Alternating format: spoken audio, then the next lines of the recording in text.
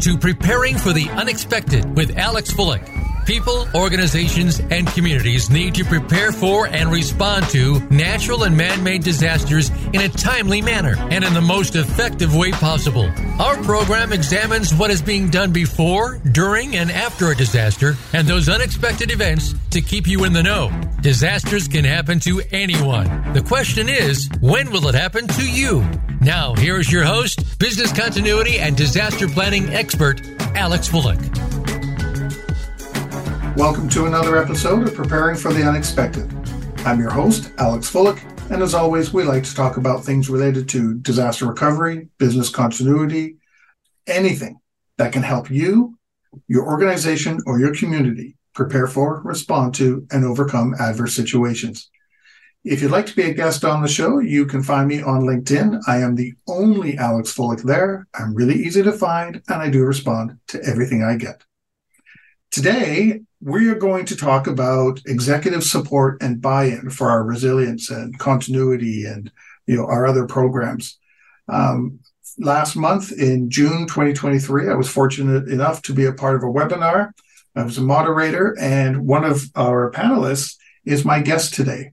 I'd like to welcome today the National Director of Business Continuity at Southern Glazer's Wine and Spirits, Mr. John Luizzi. John, welcome to the show. Alex, how are you doing today? Good pleasure being here. I'm really honored to be part of your great show. So thank you very much for the invitation today. Oh, I'm glad to have you here, and I love your background. That nice beach that you've got behind you.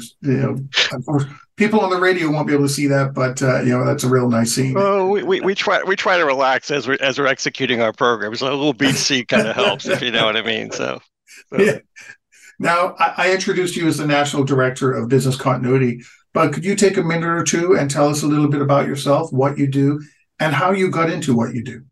Sure. Yeah, absolutely. Thank you very much. Yeah, so I am, like I say, the National Director of Business Continuity. So I'm responsible for overall continuity of operations for the organization, which include crisis management, emergency management, as well as business continuity, obviously working with all of our safety security stakeholders to ensure the organization, resiliency of the organization. So it's everything that could essentially, if something bad happens in the organization, it's my job to figure out how to get us through that. It's essentially what it is associated with continuity of operations. And as you know, it's a 24/7 business, and which is who we are. And I'm really, really proud about what we've accomplished over the last, and the program is about 10 years old. Just so you know, I was brought on and initially started the program about 10 years ago.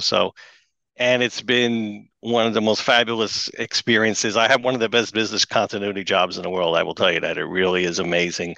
The leadership, the executive support of this company. Obviously, what we do is a lot of fun. We have a lot of associated with our business model and business practices and things like that. But it's been the amount of support that we've been given, not only from a program support overall, that type of thing, but it's also about the resources that they've provided. I have a staff of 5 of the top business continuity professionals that you could ever want to meet. Collectively, if you added up all of our experience, we have over 150 years of experience just amongst our team in business continuity. So, wow. And then you look at I have a state-of-the-art technology bag. I have all the best toys in the market associated with execution of business continuity. So it's really been a fabulous success story for this organization. And obviously what we do, we're the leader, essentially the most preeminent world distributor of wine and spirits. So it's a very, very proud heritage of the company. And I'm completely honored and humbled to be able to lead this organization as far as the business continuity program is concerned. So it's been a lot of fun. It's been a great challenge. And how I got here, it's been, prior to this, I served as a congressional appointee for 12 years to the IRS associated with that. And one of my responsibilities was business continuity of operations, disaster recovery for that organization. So kind of had that whole national perspective associated with developing programs and plans and strategies associated with such an incredibly large organization like that, and being part of the government and understanding all of those principles and practices and things like that associated with that, and guidelines and standards, and being involved in that was really just an incredible learning experience for me. And then, prior to that, I had a lot of experience in not only continuity, but a lot of it was focused on, call center operations and that type of thing, customer service operations. So been kind of bred through all those type of things. But I can tell you right now, I've been fortunate to be in so many great places with so many great people, and hence the reason I'm sitting here talking to you today. So Well, I'm glad to have you here. I'm looking forward to some of your secrets when it comes to support and buy-in. So that leads me to my first question. sure. Why is buy-in and support so important for our resilience or business continuity or disaster planning, whatever you want to call it? Why is that so important? Well, I think support is, executive support, executive affirmation of what you're doing is important for any role and responsibility. But, for business continuity, you're dealing with such, the critical assets of the company, the reputation of the company, the people of the company, right? The safety, the security of the people, and the execution of the business. I mean, the viability of the business. I mean, all of those things are essential to what leaders in an organization are trying to maintain on a day-to-day basis, right? And you being that person, that go-to person for them that can help them manage the challenges and see all those things from a risk management perspective and guide them through those things, that is an invaluable person to have at your side to be able to guide you through so I can still continue to make decisions, building our business, but knowing that somebody's got our back. Somebody is actually watching out for all the risks, the challenges, the threats that are potentially impacting our organization. And when something does happen, guess what? He's going to take care of it. He's going to manage it. We have the confidence in his ability. So having that buy-in, having that understanding of what my role is and being able to provide me with the tools and the support is essential for me to be able to provide that service to them so they can continue to execute and grow the business. So. It seems so logical, but yet, as we spoke before we started recording, that so many people have a challenge trying to get that buy-in and support. Why is that? I think it's really about the delivery, to be quite frank with you, about how they execute their programs and how they deliver their programs. I mean, I look at this I go back to, since I've been doing this for over 25 or 30 years, right? A lot of folks are still stuck in what I would call in the September 11th model of business continuity, because that's when it really kind of hit its watershed event, right? Everybody kind of got on board with it and tried to understood it. And if you remember back then, everybody was kind of running to conferences trying to figure out what RTOs are and RPOs and all these other fundamental things about business continuity, because we were all learning about how to develop these programs, right? So we were very much about in administration, very much about compliance. We were very much about fill out the template. I mean, that's the way that the programs were executed back then. It was about collecting data, but not really interpreting it.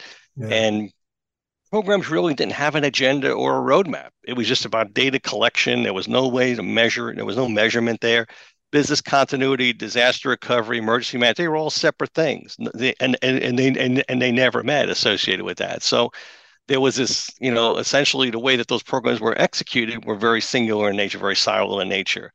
Now, if you look at the way that business people look at this now, essentially, is that they get it. They really do. I've talked to so many executives and so many organizations. They absolutely positively get it.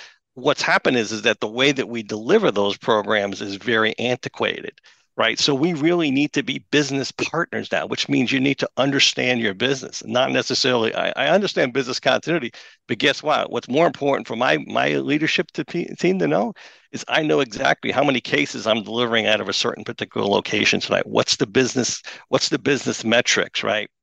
What's the ebb and flow of the business? I need to be able to understand that, because if I can do that, I can talk in the same language that they do, and I can present the challenges of my program or the findings or anything else I'm doing in terms that they understand associated with actually executing the business.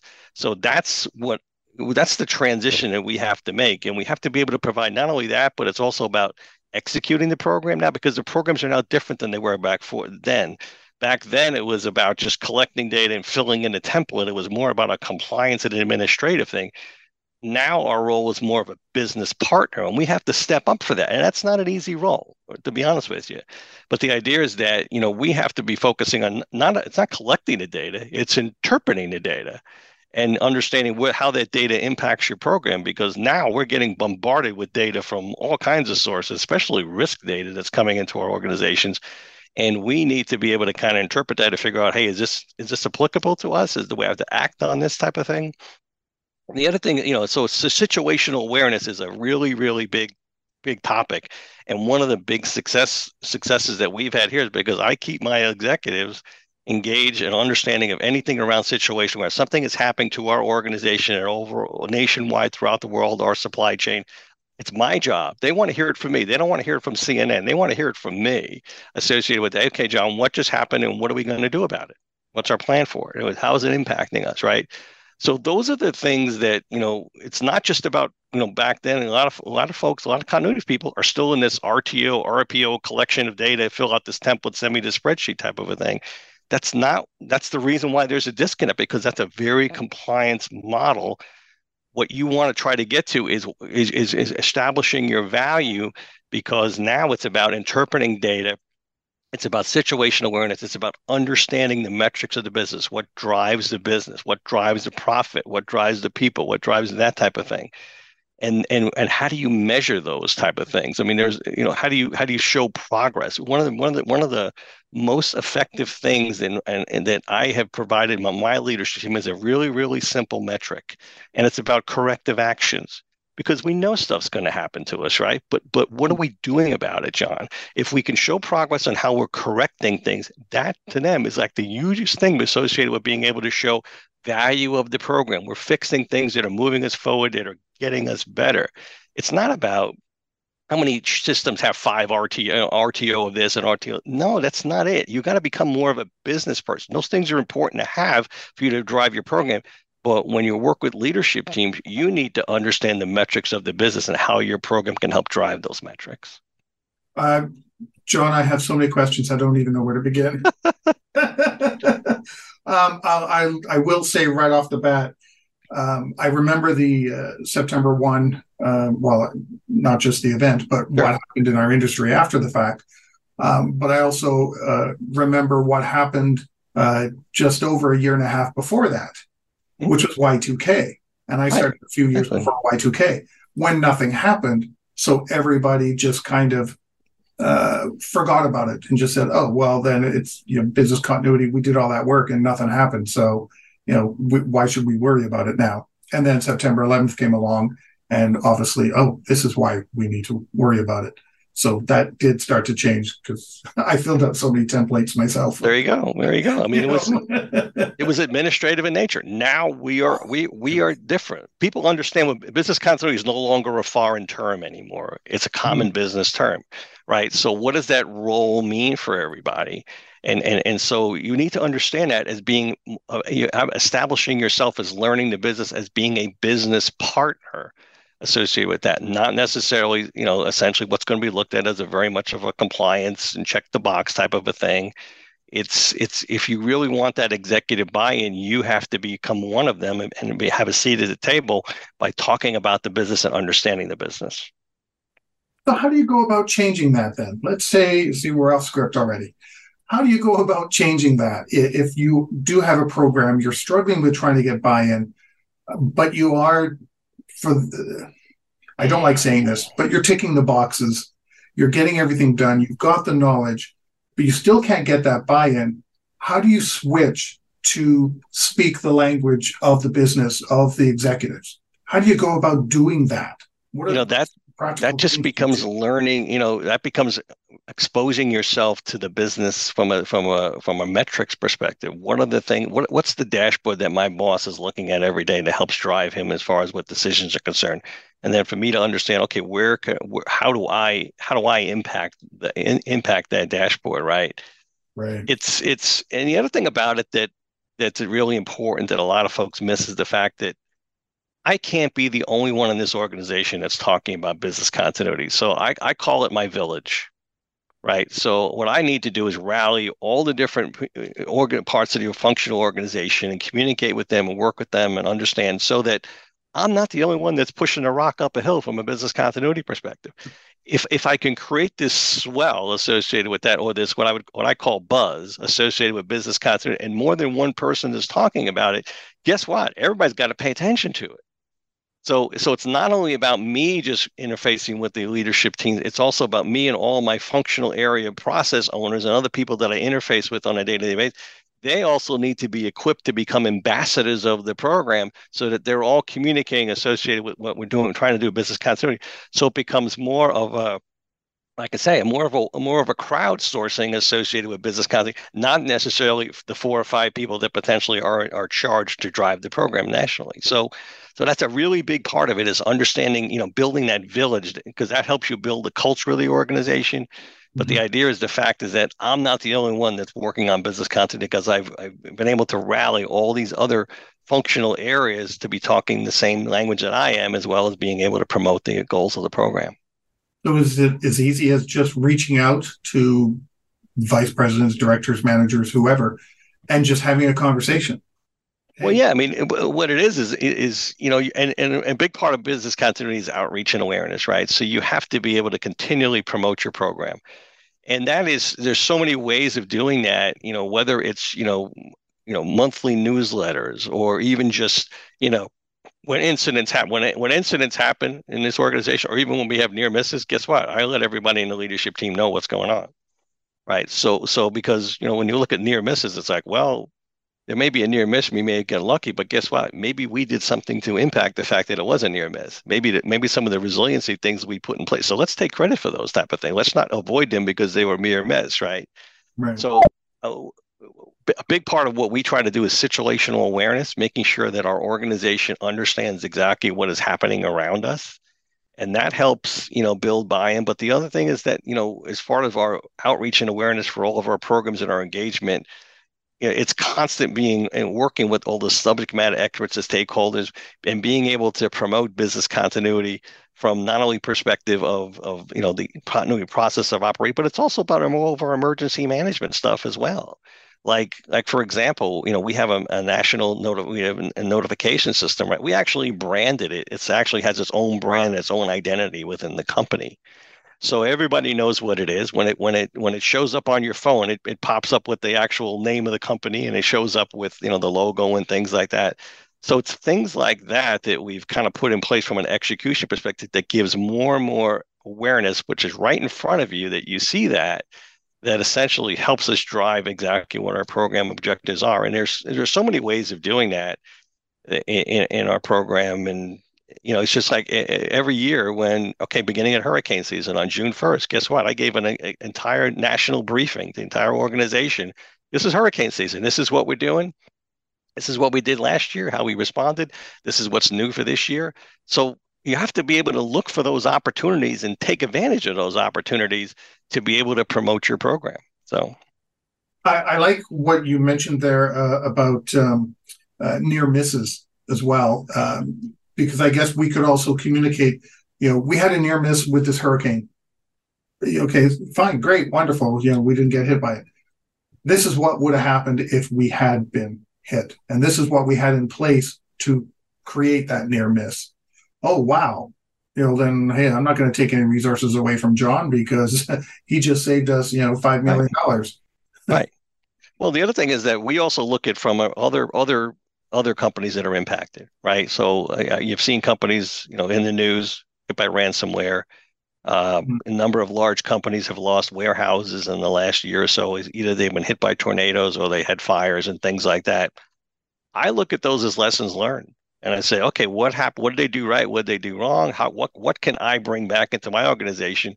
But I make my organization aware of the fact that, hey, guess what? This company had a warehouse fire. And this is what happened. This is what they did. This is what we would have done. Right. It's almost like taking it from right off of the headlines and saying, okay, what would we have done in that situation? Right. So you don't have to wait for stuff to happen to you in order to be able to promote your program. Look at what else is going on in the world and say, okay, how would we respond given that situation were to occur to us?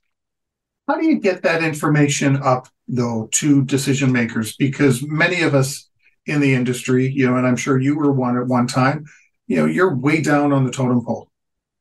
How do you get that message up so that people can really, the decision makers take notice of that? Because that's one of the challenges that I think many people have, that they try to send these messages up, but it gets so diluted going through their manager and their VP or whoever, that by the time it gets to where you want that message to really be noticed, it doesn't really say what you wanted it to say. Yeah.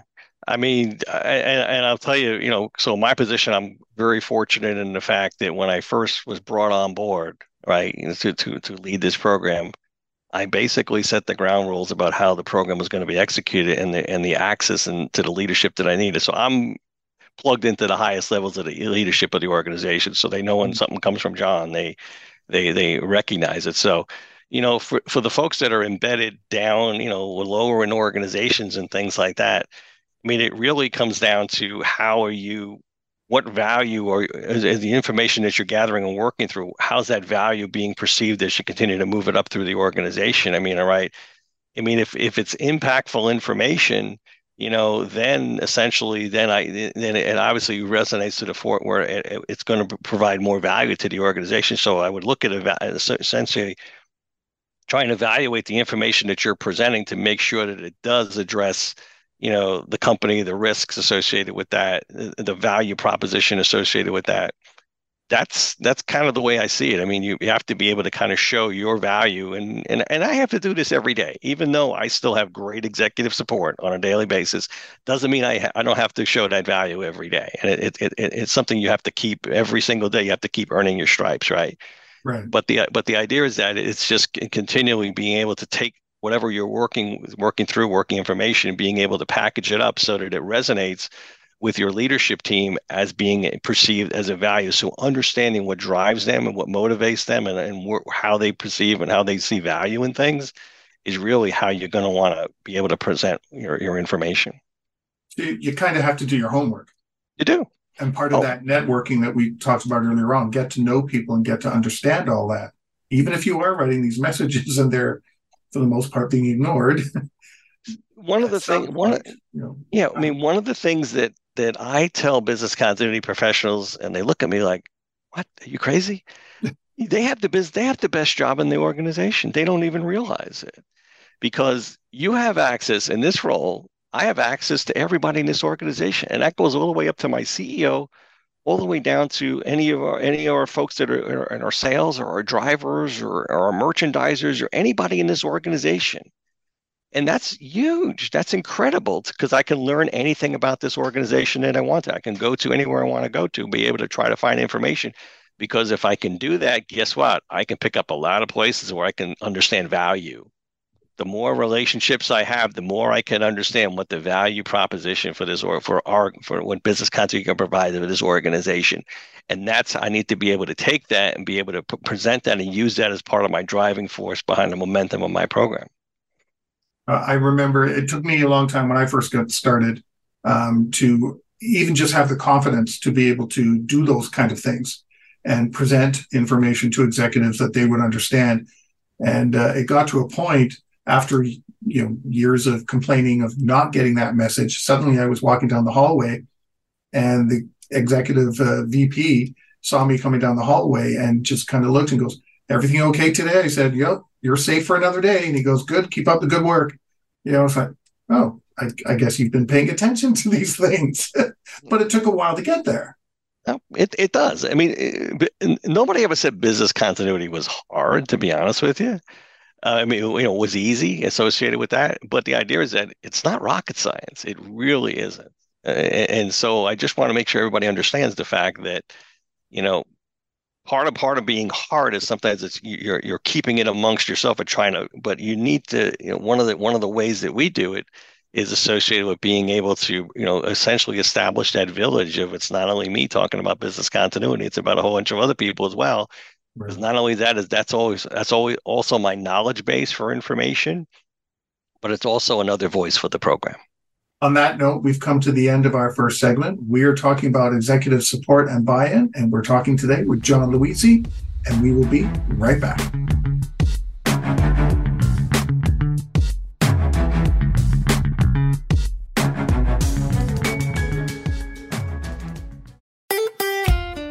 Follow Voice America at Facebook.com/Voice America for juicy updates from your favorite radio shows and podcasts.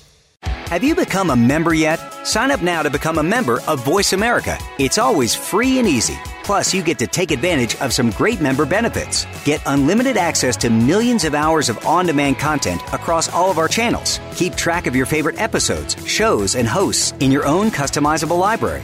Find out what shows you might be interested in based on your favorites. Plus, you get insider access with our newsletter. Membership gives you more. Sign up at voiceamerica.com and click register at the top right. Are you ready for a disaster? If you are like many people in the world, that answer may sadly be no. Disasters happen unexpectedly to people just like you every day. Tune into Preparing for the Unexpected with business continuity and disaster planning expert Alex Fullick. The show will not only help you better prepare for a disaster itself, but also to prepare you, your place of employment, and community for the aftermath, emotionally, financially, and with a better level of awareness and a stronger feeling of resiliency. Tune in Thursdays at 1 p.m. Eastern Time, 10 a.m. Pacific Time on the Voice America Business Channel. Voice America programs are now available on your favorite connected device, including Amazon, Alexa, and Google Home. Through streams with Apple Podcasts, TuneIn, and iHeartRadio, listening to your favorite show is as easy as saying the show name followed by the word podcast. Hey, Alexa, play Finding Your Frequency podcast. If that doesn't work, try adding on TuneIn or on iHeartRadio or on Apple Podcasts. When it comes to business, you'll find the experts here. Voice America Business Network.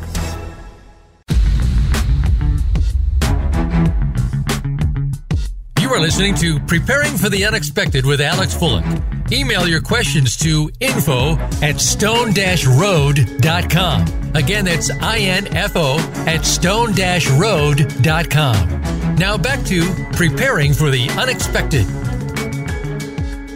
Welcome back. Today we are talking with John Luizzi about executive support and buy-in. John, great first segment. Lots of good information in there. I do have a question for you with regards to people that prior to COVID or just as COVID hit were kind of let go, and now it's happening again. We brought people back in to do our business continuity and resilience programs. And now executives seem to already be forgetting about COVID and letting people go again. So why does that keep happening? There just seems to be this wave. Well, at the beginning of COVID, and this was really, upsetting for me to see that there were so many people in the industry that had lost their jobs at the beginning of COVID. And I attribute that to something very basic about the fact is that they or their programs were not perceived as being able, as leaders for that type of situation, right? Associated with being able to say, hey, we have this pandemic here, but it was never thought of that, hey, this is a business continuity issue, so we need to, we need to focus our efforts on business continuity. So I'll give you the exact thing that happened to me for COVID. When COVID, I'll never forget where I was standing, and my boss said it to me. And he said, John, and this was in March of 2020. He said, okay, John, we got this. COVID got you. You have it. Tell me what you need to be successful with this. This company now works for you. What do you need associated with being able to get us through this situation? There was never a doubt that business continuity was going to run that program associated with that. It was always, okay, this is a business continuity issue. This is your shoulders, John. Tell me what you need to be successful with this. And for the next 750 straight days, executive support aligned completely around being able to manage this as a business continuity issue. It didn't become an HR issue. It didn't become a safety issue. It became a business continuity issue. Yes, they were part of that program. They were part of the execution of that. But the program for COVID incident response was clearly led by business continuity.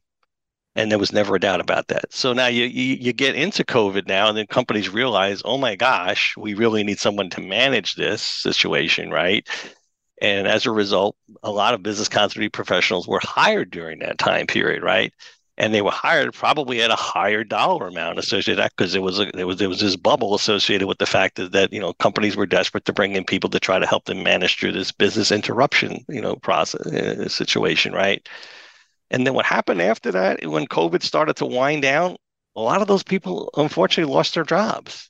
And there was a good reason for that, because they weren't able to demonstrate the value. The fact is that COVID was a huge opportunity for business continuity professionals to really shine.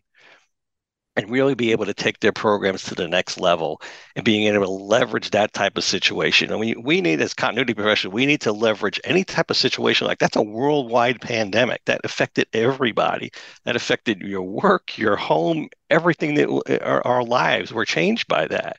And if our programs are still in the same place they were before COVID, that's a problem because you should have been able to use that opportunity of that event to be able to launch your program to the next generation. And because of the fact that that was a central business continuity issue. And as a result, a lot of those people that kind of got hired associated with that at that bubble, they lost their opportunity because what happened is that they became expendable because they really didn't leverage that. And companies went back to kind of sort of thinking where they were before. And it's like, hey, do I really need this person and that type of thing? And those people that were hired during that time period had a great opportunity to be able to kind of demonstrate and take charge and be able to run these programs, being able to demonstrate value. And unfortunately, they didn't be able to do that. And as a result, a lot of them lost their opportunities, which was very, very sad. I mean, I talked to a number of them because I'm actually looking to hire some folks here for my program. But it's really kind of a sad story. But the whole idea is that, for us, from a lessons learned perspective, when there's an opportunity or there's an event that occurs, we need to be able to take advantage and show our value. That could be September 11th. That could be the banking crisis that happened back in the late 2008, 2009. That could be COVID. That could be anything that happens to us in our individual companies. I've had in our organization, I've had a tornado hit one of my facilities that had to respond to that type of a situation, right? Back in 2017, I had 4 hurricanes, an active shooter, and a wildfire situation happened in a 6-week period. Wow. So all of those things are situations that we need to be able to leverage to be able to try to build and execute our programs off of to demonstrate our value. So I was also thinking there, as you were talking, when people were let go too, and when COVID even started, a lot of organizations fought for who was in control of managing COVID as well. And business continuity, it seemed, because it doesn't have a proper home, it seems to be somewhere different in many organizations. Right. People like HR would take over, or because there was so much IT change, IT started to manage it. And I know a few people that started to do it. Sure. Right.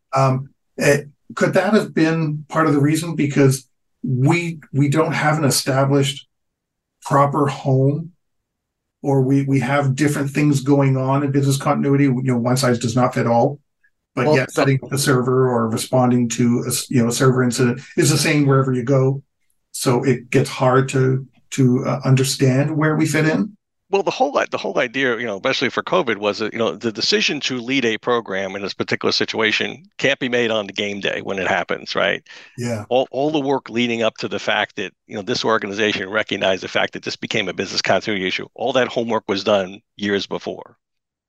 So as soon as that event occurred, it was clear where this was going to fall. So that, understanding the responsibilities of the program and the capabilities of the program and what value it delivered to the organization, it was an easy decision for my boss to say, okay, John, this is yours, you run with it, right? So it's not just something that you can rely upon or should be made. It's all that pre-planning, it's all that work, it's all that foundational work that you've done, in the time period prior to that event occurring, which makes it the obvious choice, the obvious place. Yes, this is squarely a business continuity issue.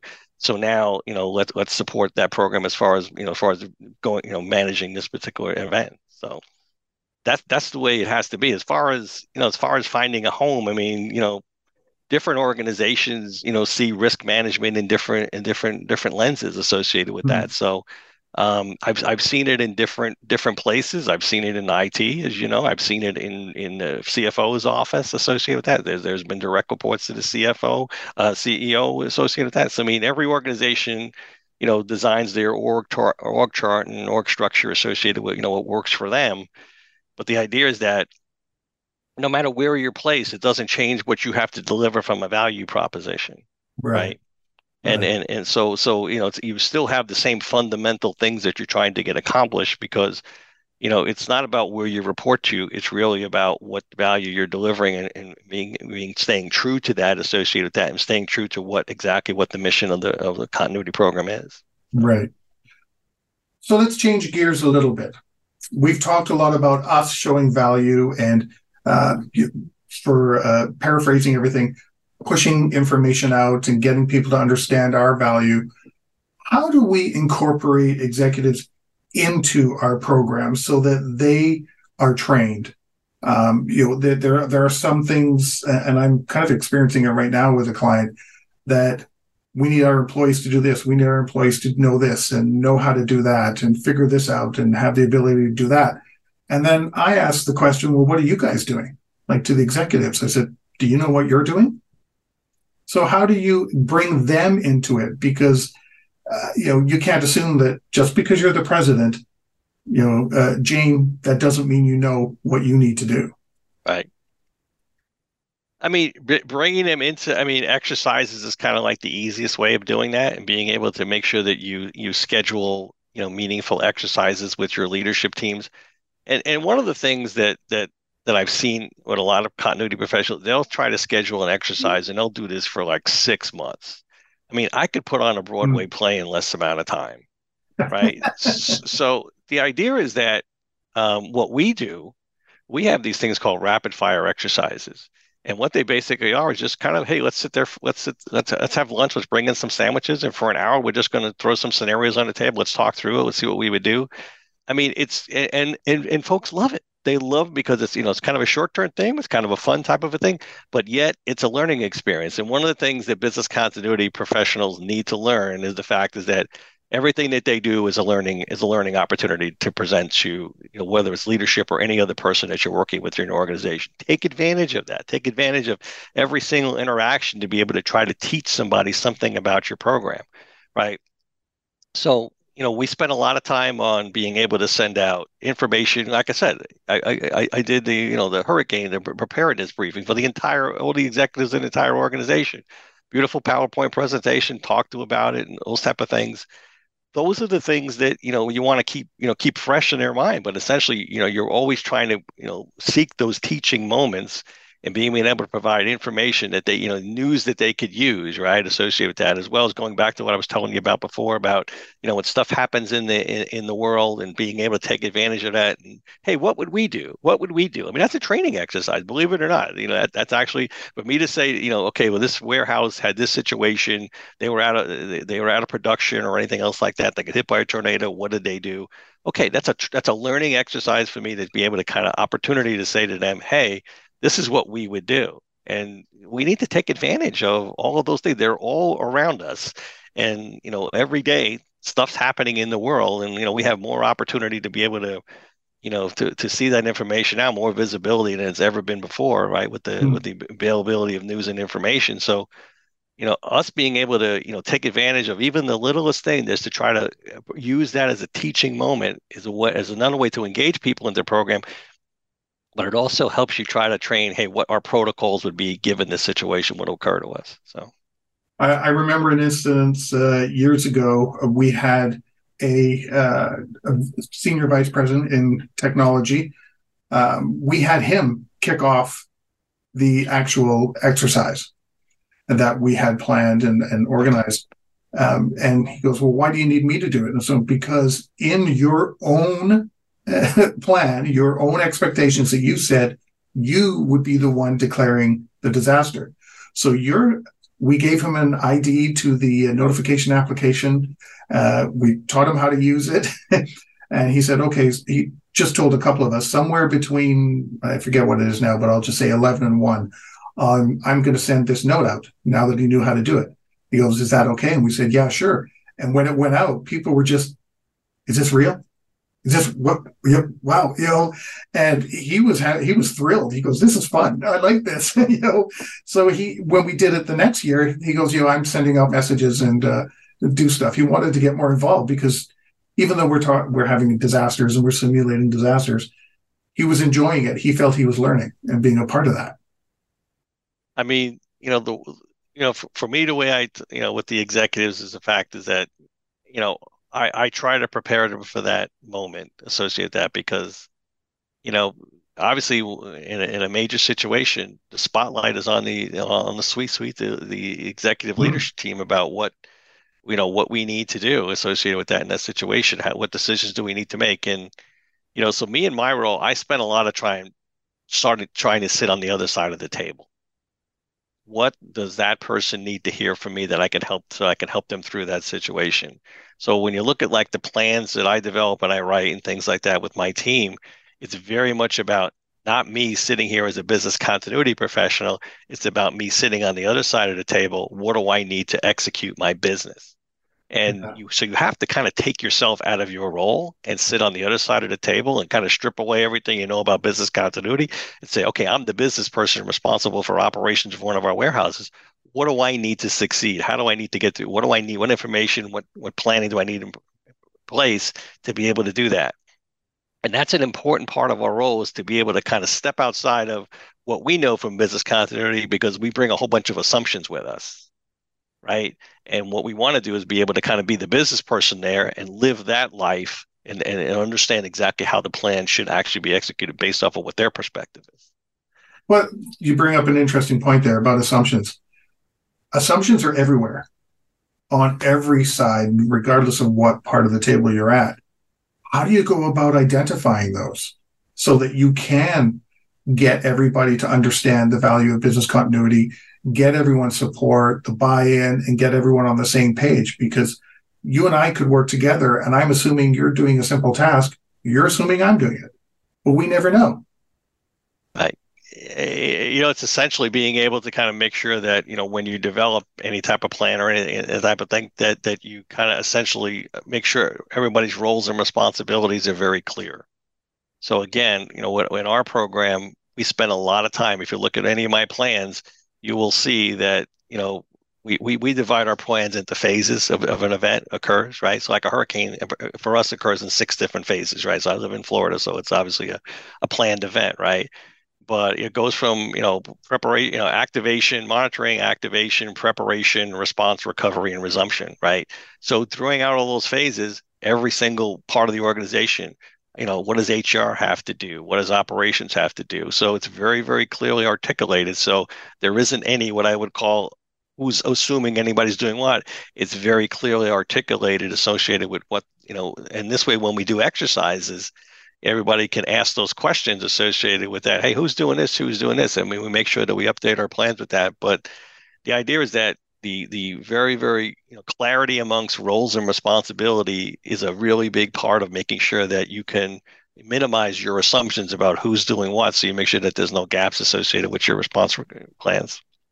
I guess having that all clarified too, as part of your messaging to executives, is we are proactively identifying gaps. We are assigning all these roles and responsibilities. And I'm not just saying John is doing this, but I'm actually conversing with John, and John's clarifying exactly what that role is as well. Like it's give and take. It's collaboration to really build and understand that. So that builds confidence within executives, correct? Right. So again, this goes back to my comment about the village. Right. Mm-hmm. So this is another part of me engaging with my village, associated with being able to make sure not only are we developing our plans, but they understand what their swim lane is, what their role and responsibility is given this type of situation, this type of circumstances, and then understanding from them, hey, what else do you need from HR? What else do you need from operations to be able to make sure you're successful? So it's that engagement, that dialogue that helps not only, make sure you have more effective and integrated plans, but it also creates ambassadors for your program, because now more people are talking to each other. I was going to ask you, what are some tips we could start doing? But I think you've covered quite a few of them and some good things, and I hope people have been listening. So I'm going to ask you a different question.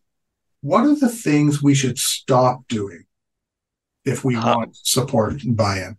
It goes back to that, where we were, back to the old September 11th days, where we're still very much an administrative role. And a lot of business continuity people are thought of as administrative, unfortunately, right? Yeah. And it's very much around compliance. It's around checking a box. It's about, hey, fill out this template and get it back to me. They're collecting data. They're not interpreting the data. I mean, it's those are the things that are, when you look at, how programs are in some way, shape, or form, they're still kind of antiquated in their execution associated with that, and that doesn't really represent what the way programs need to be executed now. We're just in a different world now, and again, programs need to be based off of first of all, they need to demonstrate progress, and a lot of programs don't have an agenda. They don't even have a roadmap or a timeline, because one of the things that when I talk to leaders in other companies as well, it's like, John, I just don't know where the program is. I know I got a program. I just have no idea what progress, what maturity, what we can handle, what our tolerance is associated with that. So there needs to be what I would call a better communication of understanding as far as here where we are in this continuum associated with continuity and maturity, right? If you look at the way our plans are developed here, we have a maturity scale from 1 to 10. I could tell you exactly where any individual plan is based on a maturity scale, 1 to 10. That's from day of inception all the way up to the point where that becomes an operational part of our organization. And it's actually what do we call institutional. In other words, if something is institutional, that means it's in our DNA. That's like the ultimate goal for us, right? Associated with what we try to develop, right? So it's those type of things. It's also making sure that plans are up to date and accurate. I mean, it sounds so fundamental, but nothing will turn off a bunch of executives if you show up in a plan or a meeting and the phone numbers are wrong, or the points of contact, or this person doesn't work here anymore. We don't do that anymore, or we don't have that system anymore. Nothing turns people off more than inaccurate plans. And guess what? It's our responsibility to make sure that those things are accurate. That responsibility falls upon us at the end of the day, right? Making things simplified and executable. You can have, the days of a 100-page plan for something are over associated with that 100 pages that nobody's going to read it. The idea is that you want to try to make them readable, actionable. If you look at my plan, they're all color coded. I got all kinds of icons. So the HR person knows exactly, he just goes to the color pink and he sees his icon. He knows exactly what he has to do. He doesn't have to read through everything else. He can figure out exactly just by looking at the pink sections. That's an HR section. Yeah. My blue section, my navy blue section, that's good. That's my IT section. So it's things like that can be very engaging. What I find executives love is eye candy. So when you design your plans, your reports, your presentations, eye candy is a big thing associated with being able to get engagement for your program, right? It's also having plans in a central place, centralized management. It's also, hey, we live in a mobile world now. So can I get that information on my phone? I'm not sitting at my desk all day long. So if I had to respond to a situation, be aware of something, can you communicate to me what's going on associated with that event using my mobile device? So being able to leverage technology is another big part of being able to, have your program adapted and being able to be something. And then again, making sure that you're in the situational awareness. I mean, we have to be able to be the person associated with being able to make sure we've got their back and we're aware of such situations that are happening, because we need to be proactive about the fact is that, hey, something just happened. What do I need to start doing so I can communicate that to my executives? They have that expectations associated with our role and responsibility. So it's funny. There's a whole bunch of business continuity people out there that say, "Well, if I don't know about it, I don't have to do anything about it." And if that's their mantra, I would say go get another job. To be honest with you, because that you're not cut out for what we're trying to do here, and no wonder why you're not getting executive support. Yeah, there you go. So, we have 2 minutes left. Do you want to take 1 minute for any final thought or comment you'd like to convey that maybe we haven't touched on yet? Well, I think that, business continuity, if you're not passionate about this, you're in the wrong role. You're in the wrong position. I mean, you have to really be absolutely passionate about what we do. And the idea is that you want to make sure you define what your goals are for executive support. It's not something that you just get because you have to earn it every single day. Even though I have great executive support, I have to, work through that every single day and keep my folks engaged associated with that. Again, role play. If you're the executives, how would you want to present the program to be presented to you? Sit on the other side of the table. I think that's a really, really important thing for business continuity folks to do. Take advantage of every opportunity to learn the business, learn the metrics of the business, the dynamics of the business. Build a technology platform. You got to have technology in this day and age. You have to be able to kind of automate your processes. The days of managing business continuity on Word and Excel are gone. So you need to be able to look at tools and technologies that can help you automate your program, because there's just too many things. There's too many risks. There's too many interdependencies. Our business is more complex than ever been before. So as a result, you need tools and technology to help you be able to manage through that complexity, right? Make sure you define, engage your village. Who are those people that are part of your circle, your inner circle associated with that, who are your trusted business partners that can help you execute program, but not only that, become an ambassador for your program, right?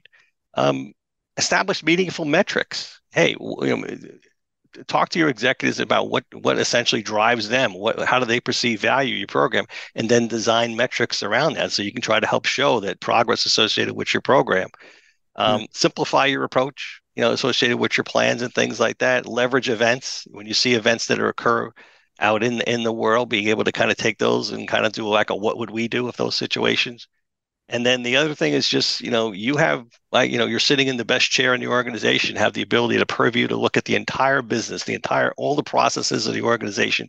So take advantage of that view and be able to kind of leverage it to be able to kind of help and promote your program. So, John, great chatting with you. I hope people really paid attention to some of the things that you conveyed with us today. I think there's some secret nuggets in there that everyone can take away and make that challenge of trying to get that support and buy-in. They can make it. I think they can do it if they really focus and put into practice some of the things that you told us about today. I appreciate it, Alex. Thank you very much for inviting me. Absolutely. I hope you have me back there in the future. We could talk about some other topics as well. So yeah, look forward to it. Be careful, because I will take you up on that. You are. It's a pleasure for me to support you any day, anytime. Let me know. Well, great having you here, John. Thank you so much for sharing your time and expertise with us today. I do greatly appreciate it. And everybody watching and listening, stay prepared, everybody.